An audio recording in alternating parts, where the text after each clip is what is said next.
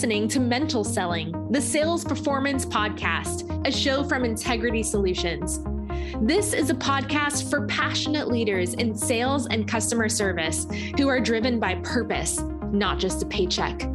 People who want to create broader and deeper connections with customers and their teams by building trust and mastering the critical mental and emotional sides of sales. Ready to rise up to the top of your game? Let's get right into the show. The sales discovery process and its critical importance, the mindset shift that's needed there, and misperceptions about the time that salespeople should actually be spending in discovery, and why early stage interview phase of selling is typically where improvement in the closing phase needs to actually happen. That's the focus of our episode today on mental selling. I'd like to welcome everyone who's listening from wherever and whenever you're listening. Welcome, I'm Will Milano with Integrity Solutions, and today I have the great pleasure of being joined by two guests who I've known for many years, who are highly qualified to talk about this with us. They are Lisa Weaver and Jay Cohn from Unstuck Minds. Lisa and Jay, thank you so much for joining us today. Thanks for inviting us. So to jump right in, I'd like to begin with a question about, before you started actually developing your point of view about the sales discovery process, what was each of your mindsets about sales and how those evolve? Let's start with you, Jay. Thanks, Will. Yeah, I mean, I have not ever thought of myself as being in a sales function. And in fact, I think I had a lot of kind of noise in my head about sales, and I felt like I was very defensive and resistant whenever a salesperson was in conversation with me through the years. When Lisa and I met, we were both working at a company called Interaction Associates. Lisa was in the sales business development function. I was a consultant, so we would often partner, and I would get called in, but I never wanted to be part of the initial conversation. I just wanted to be there when the conversation turned towards what would the solution be. And I found that it was really in that initial conversation where the real consulting work was being done. But because of my attitude towards sales, I tended to resist even being contacted until there was something specific to talk about. Now, so how has it evolved? Right. Lisa and I are now in business together, and all I do is sales. So I guess I'm now a salesperson, and I'm learning really what that means by watching somebody like Lisa, who has figured out a way to do this work in a way that feels like every conversation she's in, she's adding value, and that has really altered my perception of what great sales looks like. What about you, Lisa? Because you've been in classic sales role for many years. Yeah. Well, Jay, thanks for saying that. If I can convert you, then anyone can be converted. I started in sales 15, 20 years ago, and relationship has always been at the forefront for me when it comes to sales.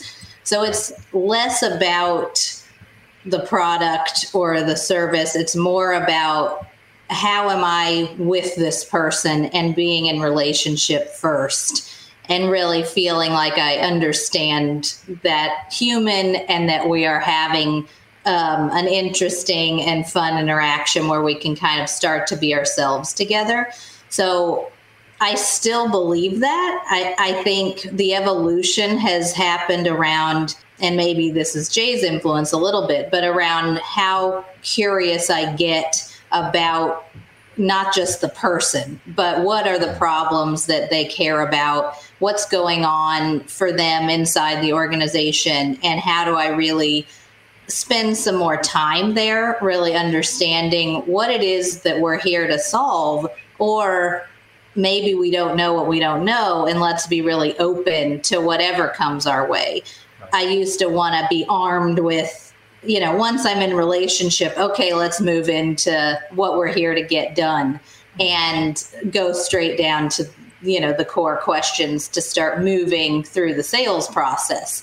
And now in this early phase, especially of discovery, it's like, I don't have the need anymore to be so efficient. So it actually gives the opportunity to build more rapport and relationship, but really understand and help the person we're in relationship with understand what's really going on, even things they might not have thought of. And so bringing value through kind of that curiosity in addition to care in the relationship. And what you were saying about being efficient, really, but that's what the discovery process and the relationship building process does, right? It creates that efficiency and relationship versus, the opposite perspective of skipping ahead to the products and the about us sort of thing. Yeah, it's a little counterintuitive. In the long run, you're right. I think it does create a lot of efficiency and greater success over the long haul. But it's hard to go there in the beginning because you feel like there's some rush for us to be productive together. And there's an expectation potentially on the side of the client that's we're here to talk about something, not this other thing that we're now talking about. So we've had to shift even how clients think about that first conversation with us. And we can get the vibe when people are getting annoyed, like, you've asked me one too many questions here and I'm not sure where we're going. So it is definitely got to keep an eye on that. But I do think if people can slow down in the beginning, the go slow to go fast, that's kind of what we've found to be the key. And that's been the shift for me. Let me say something about this efficiency thing, because I think it's a really important idea. If you think about efficiency, there's two possible things you could be saying here. One is, I'm bored and we need to move things along here. I want things to go faster. Mm-hmm. That's not really about being efficient. That's about taking care of some needs you have that are coming up for you as a kind of an emotional response to the situation you're in. The other way to think about efficient is, I have a goal and my job is to get there as fast as possible. Mm-hmm. And we'll talk more about this, I'm sure. But one of the things we believe about the discovery process is that if you think about the word discovery, it's not really a goal-oriented moment. So if you go in with a mindset of being efficient, it almost presumes that you have someplace you're headed and you want to get there efficiently. And we're sort of suggesting that you may have a place that you want to get to, and you also need to be open to, it's like when you're on a road trip and you have to get to a certain place by the end of the day, but you pass a really interesting historical marker. We're suggesting that you pull off the road and visit the historical marker. Yeah, the journey is the destination, as they say, right? Yeah. And I think the way you've just phrased it, Lisa, about go slow to go fast is just such a great way to summarize it now. Mm-hmm. So salespeople, they especially younger salespeople, they tend to want to rush past the discovery process. They often actually even fail to prepare for the discovery process discussion in the first place. So it's the lack of pre-call planning and creating well thought out questions, and sometimes even walking into those initial calls asking questions that the buyer expects that they already know the answer to, right? So why is there such impatience? And from your point of view, how can we teach salespeople to do what you're talking about, Jay? Slow down, think differently, take the time, be more disciplined. I'll say one semi-controversial thing about why, and Lisa can probably speak from more experience. I have a hunch that a lot of the systems and structures around the sales function push people to focus on efficiency and to meet certain goals and to hit certain milestones. Their incentive compensation and performance is all being oriented towards, this is your job, hit these metrics. And there's no real conversation about how well did you get to know that person? How deep did you build that relationship? How much trust do you think was the result of that conversation? Those are things that are hard to measure, so we don't bother. So I think there's an element of that to it as well. And if you're new to sales and you want to do a good job, doing a good job is going to be defined by the organization's metrics.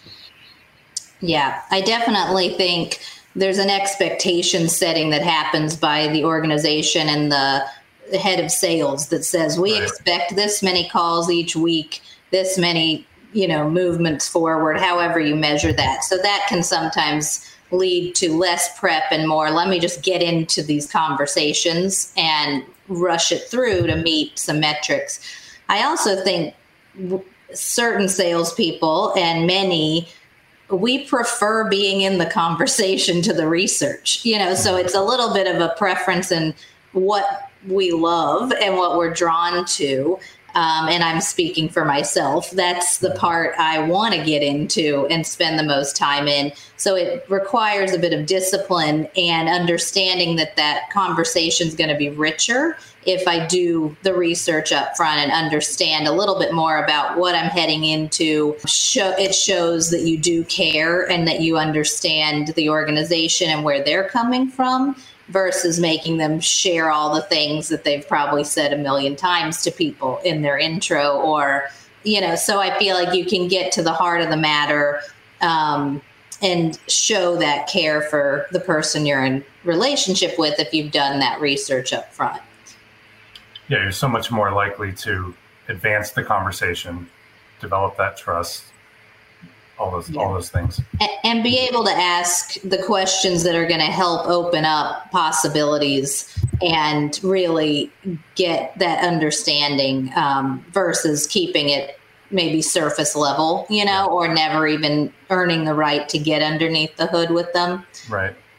But I think what we're both saying is so spot on about it. It really begins with the culture of the sales organization and the priorities of the sales leader and how much he or she puts emphasis on the numbers and the metrics, and you got to make this many calls and all those things, versus, hey, is the focus on do we really understand what this customer needs and what that customer wants to move the needle on, that sort of thing. Mm-hmm. If that's the focus, then the discovery process is going to be emphasized that much more.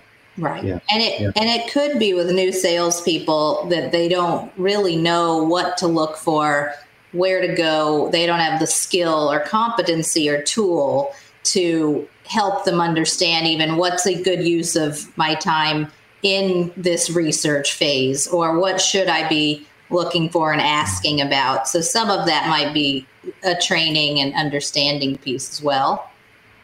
Yeah, I think part of it is a byproduct of the training that the salesperson receives, because if that training is about being force-fed primarily, the company's product information and, this is our CRM process and this is what's so great about our products, then that's going to make the salesperson, that's where their passion's going to lie, right? They want to talk about that stuff because that's what they've been taught themselves.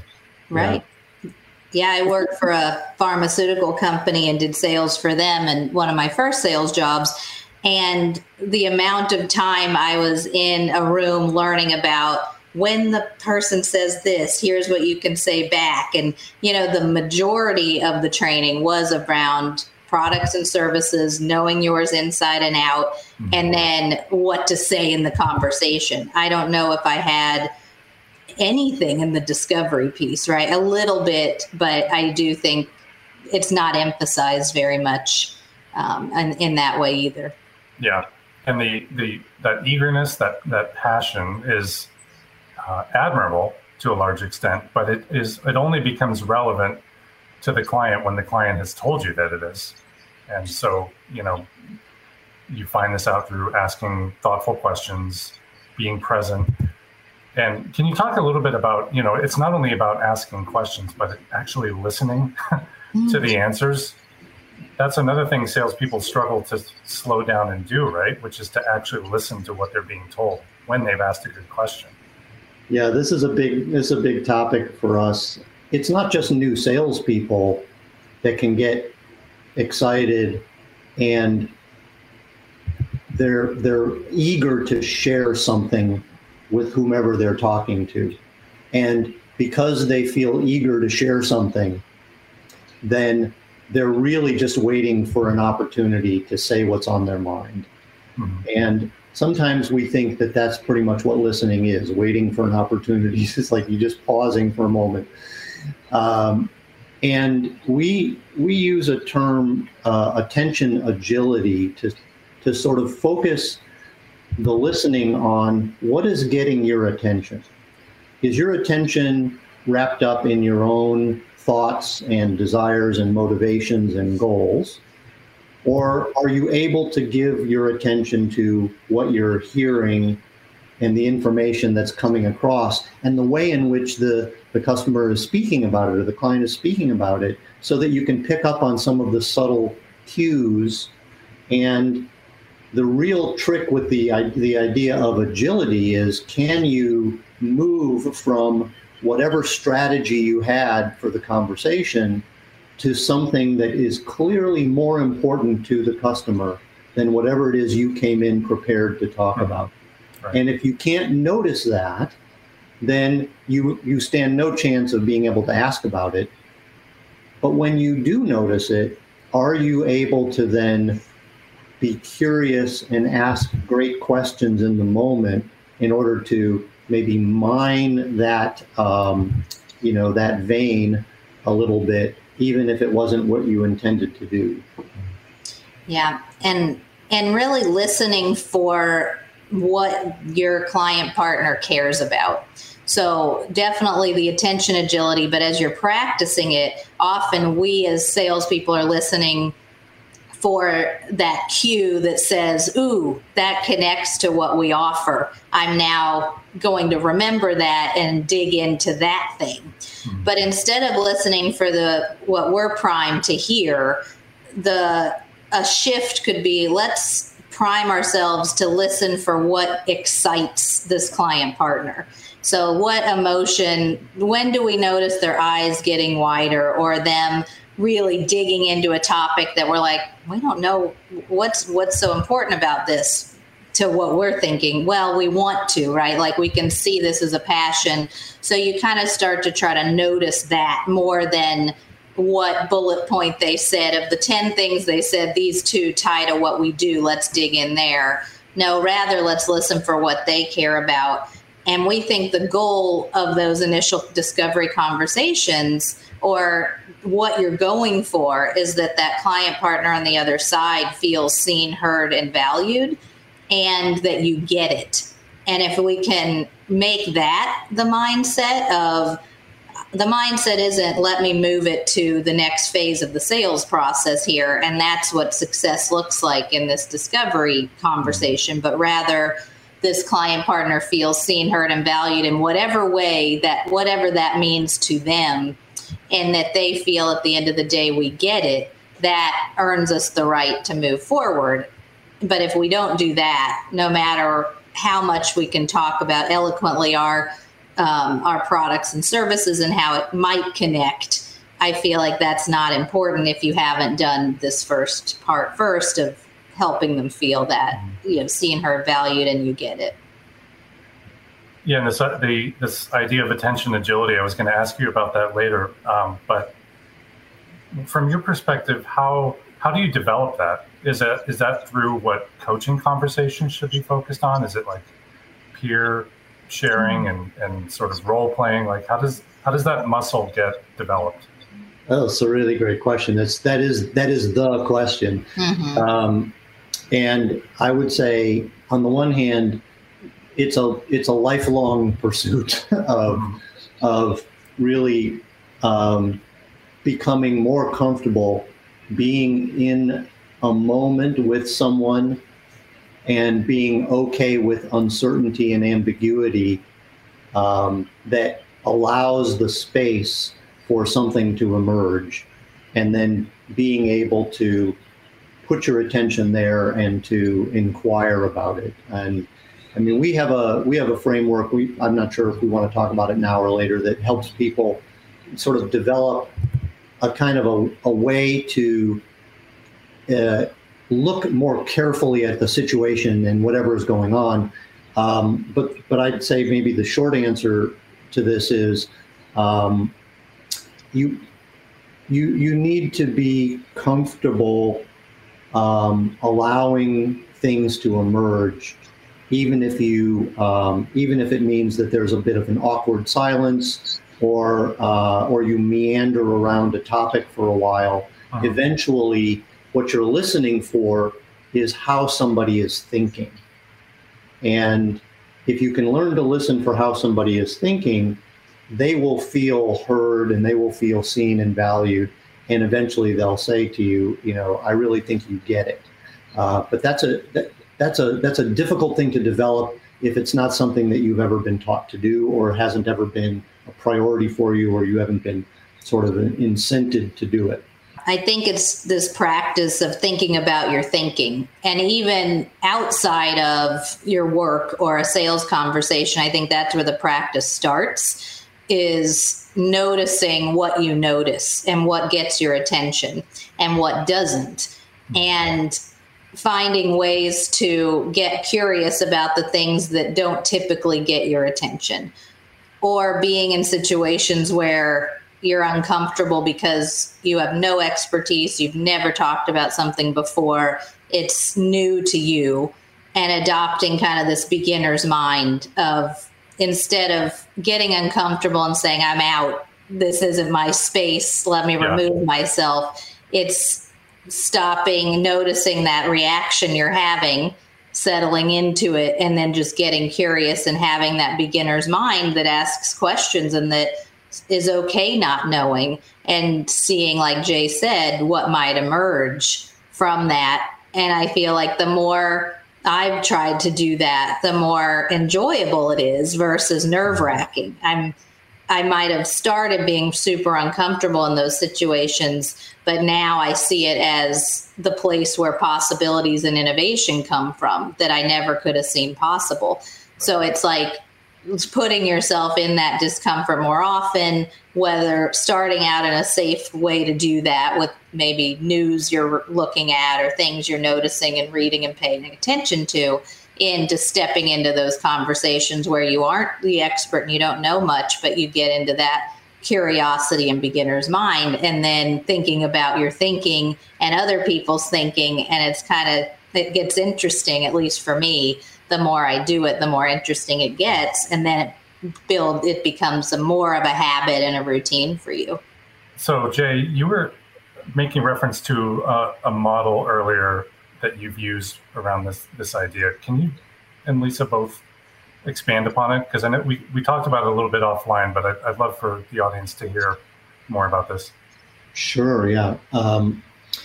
This came out of work I did as I was doing my dissertation, and it's built on this idea that the questions we ask are really important. They reveal a lot about our thinking, and it's very difficult for people to be able to notice how they notice or think about how they think. So what would be a kind of a simple but powerful framework that would allow people to pay attention to the things that are mostly invisible or hidden? So we call the framework SCAN. It stands for SCAN, structures, context, assumptions, and needs. And those are four things that we don't notice, but have a tremendous influence on what we can do, what opportunities exist, what threats are out there. So structures are all about our habits, our processes. We talked earlier about incentive comp plans. That's a really important structural element that influences behavior, but we don't always make that connection because we're not paying attention to structures. They just organize how we do things. C, context, that's all about the environmental stuff going on, the factors out there that we don't control, but that could represent opportunities and threats. Assumptions are all about the kind of beliefs that we hold about the world, our business, our customer, the beliefs that the customer holds about their world. And again, these are things that are very influential, but that we don't notice. And then finally, needs, which are all about what matters to the people who matter to us. We often take a very sort of surface level understanding of what people say they want, but we don't go a little bit deeper to really reflect on what are the needs that are driving their behaviors and what they're telling us. So all four of those things, SCAN, are hidden. They're all critically important. And we think that if you're going into a discovery conversation, you can actually think about the world of your customer through those four dimensions. Because structures and assumptions are the things that are going to hold things in place. They sort of maintain the status quo. They resist change. And context and needs are the kinds of things that present sort of opportunities for something new. They represent what's changing in the environment that we should be paying attention to. So if you can think about those four things for your customer, you'll be able to have better questions. And then in the discovery conversation, you can listen for how your client or your customer is speaking about those four things. I have an example in mind, but maybe let me pause for a second, Lisa, to see if you want to add anything about the framework, and then I can tell a quick story about how we used it for a conversation with a client that we have.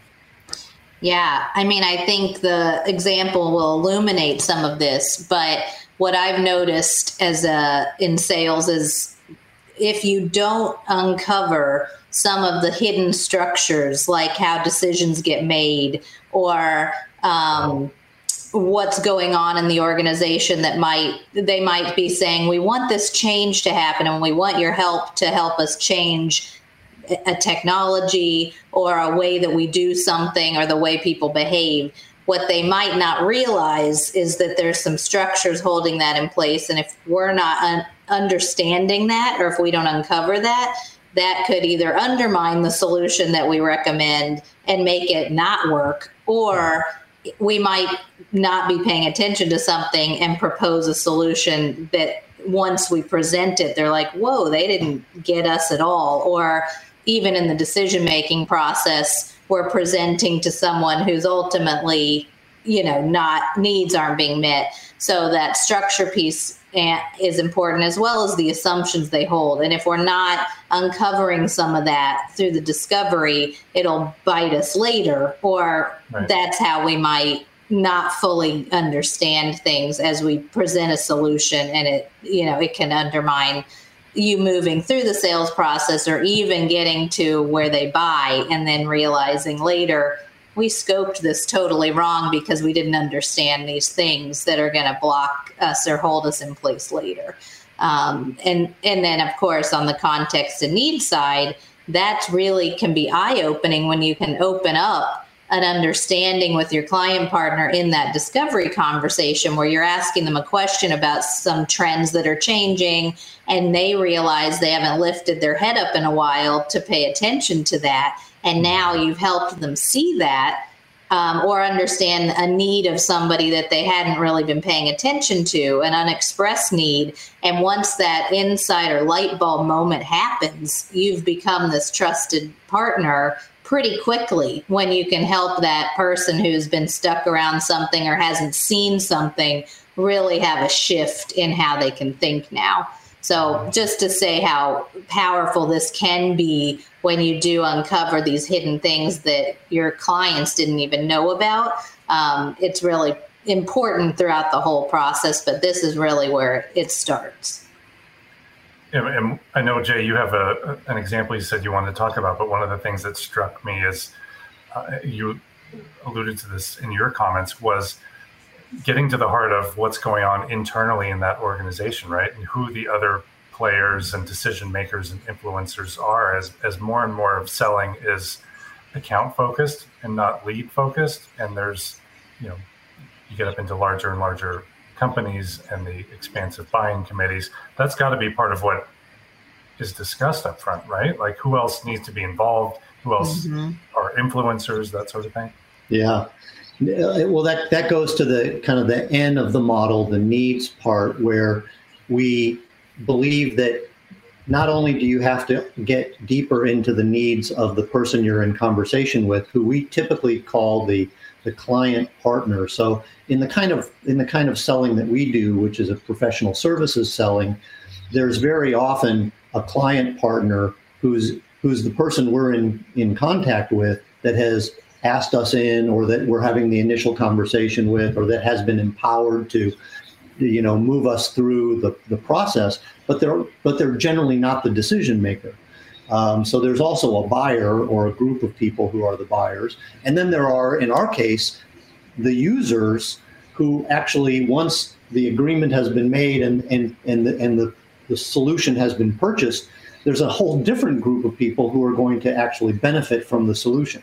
So it's really important to understand the distinction among those groups because they all have different needs. And sometimes you may be crafting your solution for the needs of the users without taking into consideration the people who ultimately are going to be buying or making that decision. So in this particular story that I wanted to illustrate the SCAN model with, that was one of the things that we bumped up against and we had to shift because the person that we were in, the client partner was saying, we need some basic management development skills. We want you to help our new managers learn some foundational skills. So of course we have decades of experience putting these kinds of programs together, but it was in conversations with the people who were the ultimate decision makers that we started to recognize that there's a different set of needs that we have to take into consideration. And those needs are around the fact that this is a creative advertising agency where everything is being driven by their client. And if we don't design a program that's going to work for the way that they work, the buyers will never agree to it. So that was in the needs area. In the structure area, what we discovered was they were very quickly into hybrid work. So they needed something that was going to be asynchronous as well as synchronous. They were going to need something that took into consideration the fact that they are not sort of masters of their own time. Whenever their clients need something, they have to jump. In the context area, we discovered that what was really important to them was to make sure that they could respond to trends in what their most creative people wanted in order to stay engaged. And they knew that they were in kind of a competition for talent and that people were much more interested in being able to be more autonomous in the way they work, that was a big trend. So again, we had to pay attention to that trend. And then in the assumptions area, what we discovered was that a lot of people were holding assumptions that managing was something different than working. And that when you teach management skills, you're doing that in isolation. But that's not actually the way that they work. And ultimately, we came up with a program that we called Player Coach, which was the branding required to get everybody on board because it spoke to what their reality, which was we're never just managers. We're always player coaches. We're all on the field. We all have individual deliverables and responsibilities. And we also have the additional responsibility of helping others up their game. Once we put it into that framing and took it away from managing in isolation from doing, that's when we were able to build something that really worked for them. Yeah.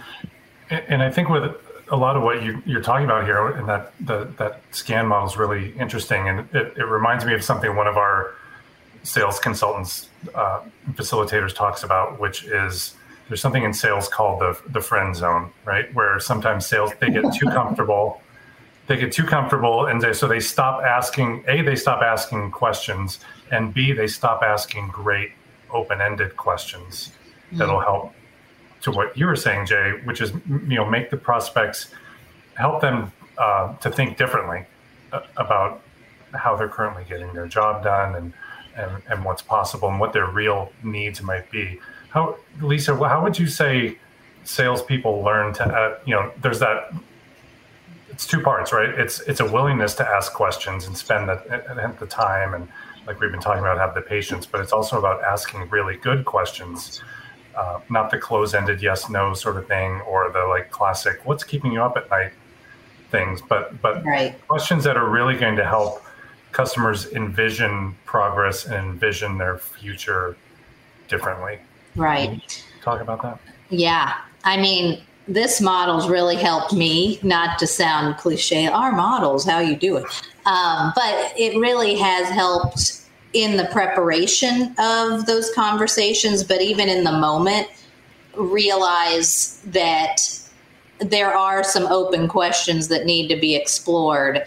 And you could start with SCAN as kind of a cheat sheet and some, simple questions, one in each, to help you open up things. Like, I love the question around what's changing for you? What's changing lately that you've been paying attention to? And that really opens up a lot. Or, there's things in the assumptions where you're listening for things and you're trying to understand or question. And I think one of the things that gets salespeople tripped up, me as well, is I want that person to not feel uncomfortable, right? We're trying to build rapport and relationship. And sometimes these questions feel hard, and it requires a lot of thinking and silence on our part. So I'm known for asking an open-ended question, but then giving them like 2 or 3 choices to make it easier for them to answer. And that's a habit I'm trying to break. And that I now notice is I start with a really great open-ended question, and then I start worrying they won't know how to answer it, and let me make this easier for you. And that really undermines what we're going for here. So I think the big mindset shift is getting a little more comfortable that you're going to have to wait for an answer. Yeah. You're going to have to watch your client potentially struggle through figuring it out there in the moment and saying, wow, I've never thought about that, and sitting there while they think about it. So part of it is that, right? Like, reframing what that conversation's going to sound like, and that you're not going to always be in a comfortable place with your friend or that person that you care about, right? Is ultimately knowing this will open up something really cool. That's my belief. It'll open up possibilities we haven't even gone to, and they'll get benefit from it, but it's going to require us to slow down and think together, and me wait as they think and put some of these pieces together they've never really thought about. And then maybe you could speak to some of the questions just as a starting point. I mentioned, though, what's changing around here, or why is this important now? You know, and some of these that open it up, and, you can use these as starter questions. And then as you get more comfortable, you'll be able to navigate and know how to ask those open-ended questions more relevant to the situation. Yeah. You have to get comfortable with silence, right? On both ends. Both as a salesperson, you've got to be comfortable pondering yourself what you want to say, and not just jumping in or having that, if they say this, then I say that sort of automated aspect of the way some salespeople can operate, but also give the customer, the buyer, the grace, if you will, of letting them not know the answer, letting them think through it, because that's part of developing that trust and credibility and rapport, as you're helping them take the time to think differently, right? So, I would say, some of the questions from the other buckets, just to give people a feel for it. And it's not just necessarily coming up with questions, it's also learning how to listen to answers, because sometimes you'll ask a question, like very common for me is I'm very interested in contextual things. The contextual things are things that are outside the control of your customer, but that are going to have an important influence. So these could represent threats or opportunities, new technology, new regulation. It could be social trends. And so I'm very interested in these things, because oftentimes people are not really thinking about those things until it's a little bit too late, right? Like something has happened and it's disrupted. So I'll often ask about those things, but of course, if you're not prepared to answer questions about those things, those can be difficult questions. If I say, what have you noticed is changing about the competitive landscape, right? that may be a question that the person you're in conversation with hasn't really given much thought to or about and not prepared to answer. But what they might answer is they might say something about, well, we realize that that we're going to have to make some changes to our cost structures in order to remain competitive. So that's an example of posing a question about context and getting an answer about structure. Yeah.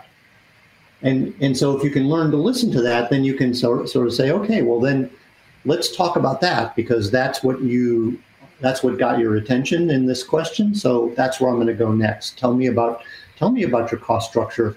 What's going on there, right? So having this kind of tool in the background is just one of these things that's going to allow you to develop a strategy in the moment to move around to get a really, again, because discovery is about exploration and you want to explore all the territory.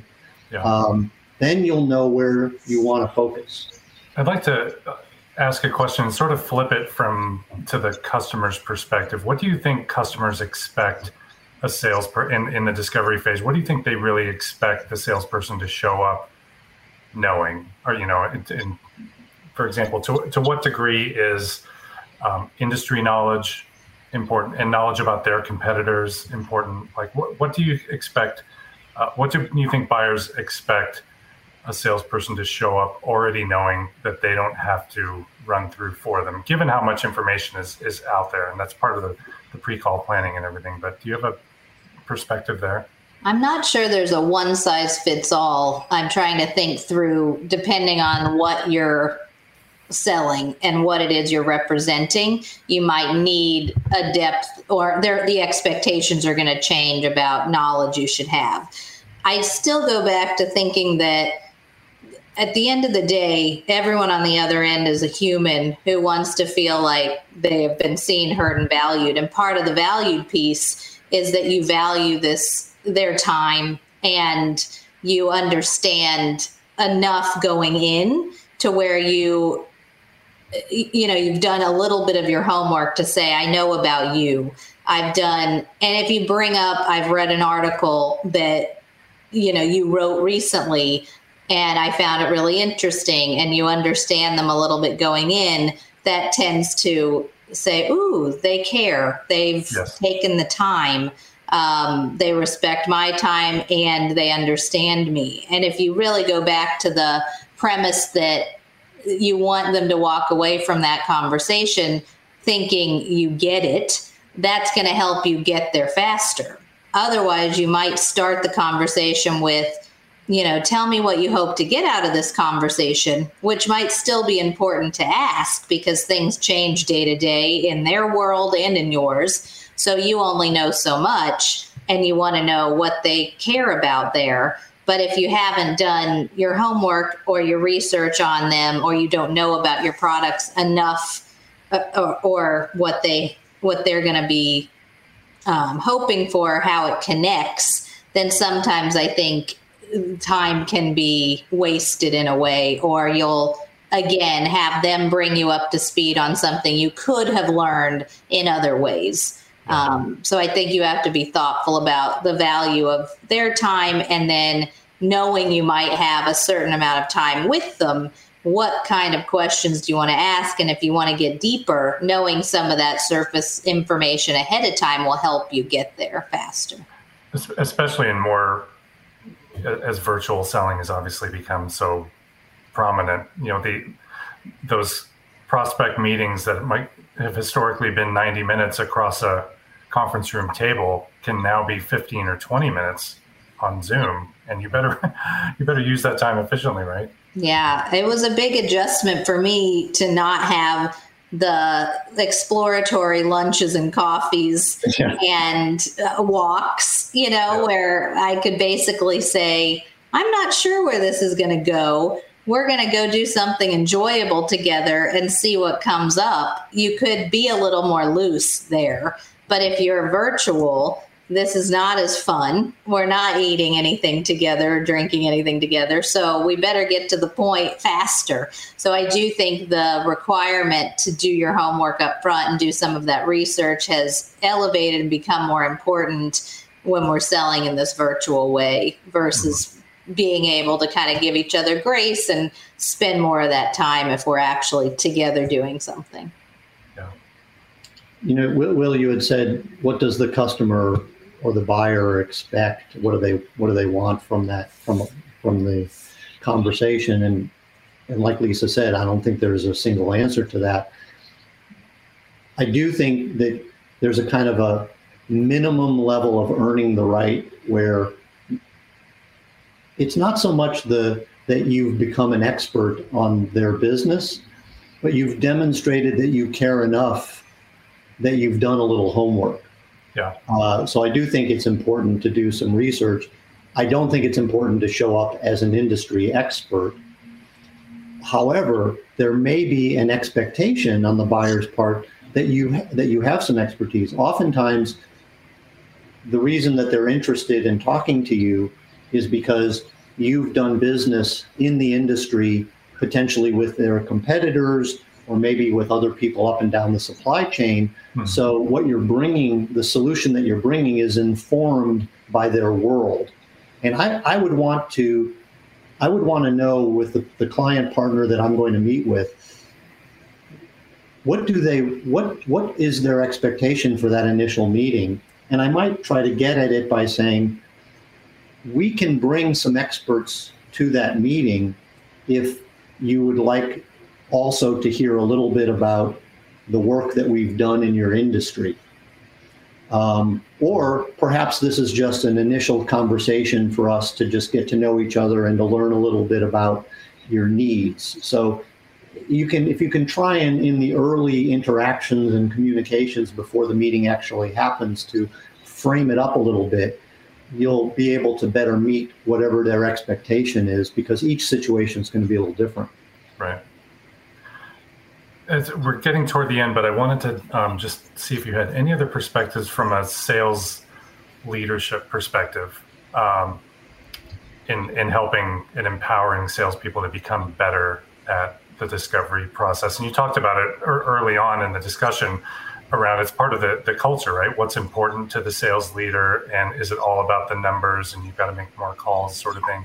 Is there anything else that you would give advice to a sales leader around making the reps' lives easier to spend the time on this that's needed, but also to do it better?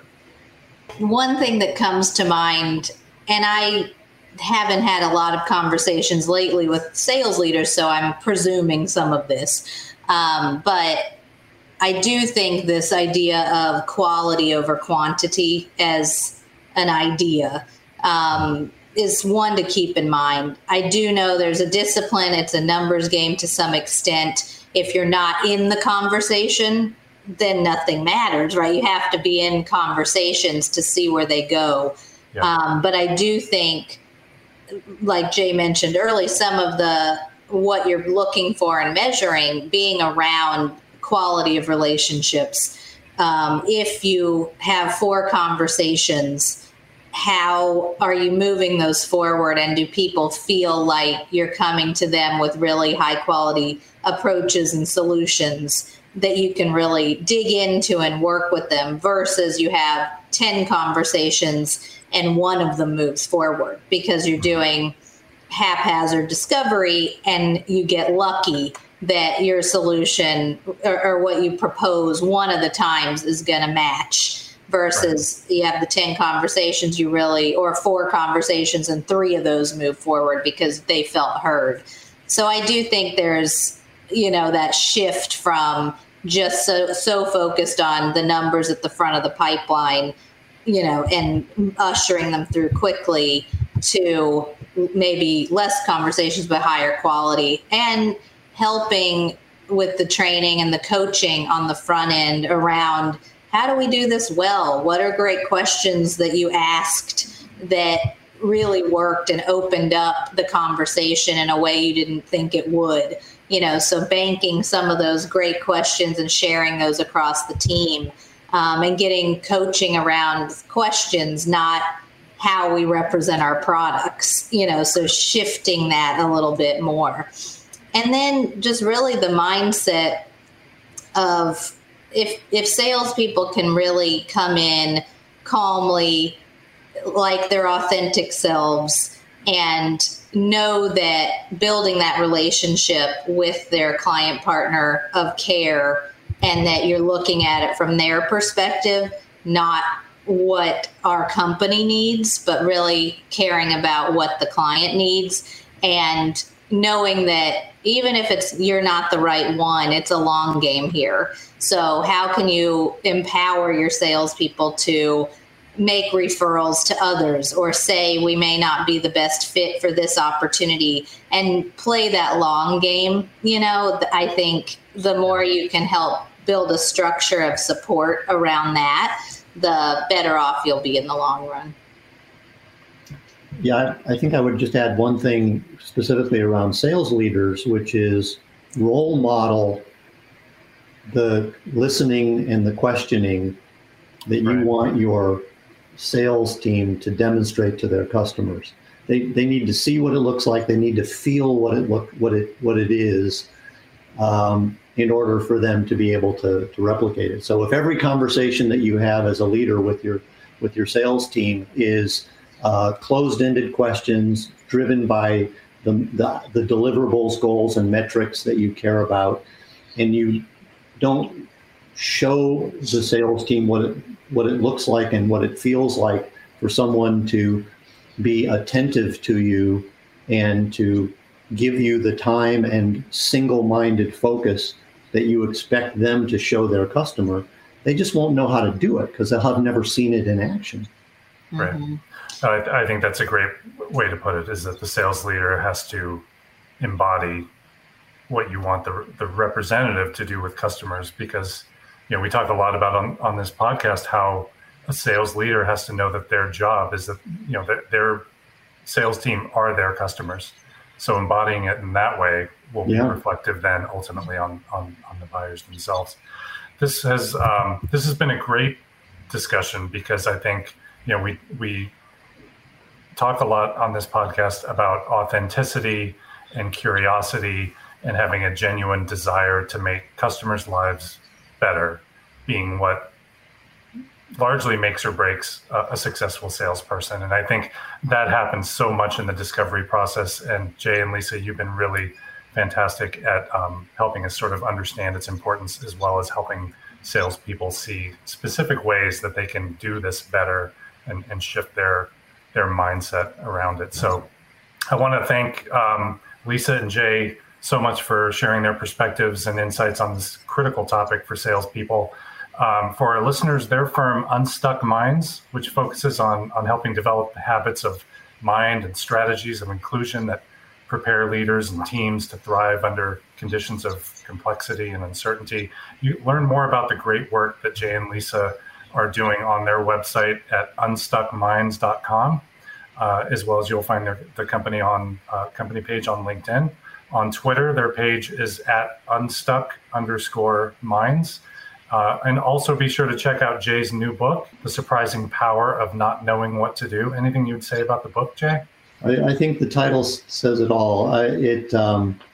It's really just a description of everything that we've talked about today. This importance of the beginner's mind, attention, agility, and having these 4 domains that you want to look at. There's some specific ways to build that muscle that you were talking about earlier in the book as well. Well, thank you both again, Jay and Lisa. This has been really good. It's been a pleasure to connect with you today. And thanks to everybody for listening. Please be sure to follow us on whatever podcast app you might be listening to us on right now. Leave us a rating or review, which really helps us to make the show better. And please join us again next time. You've been listening to Mental Selling, an Integrity Solutions podcast.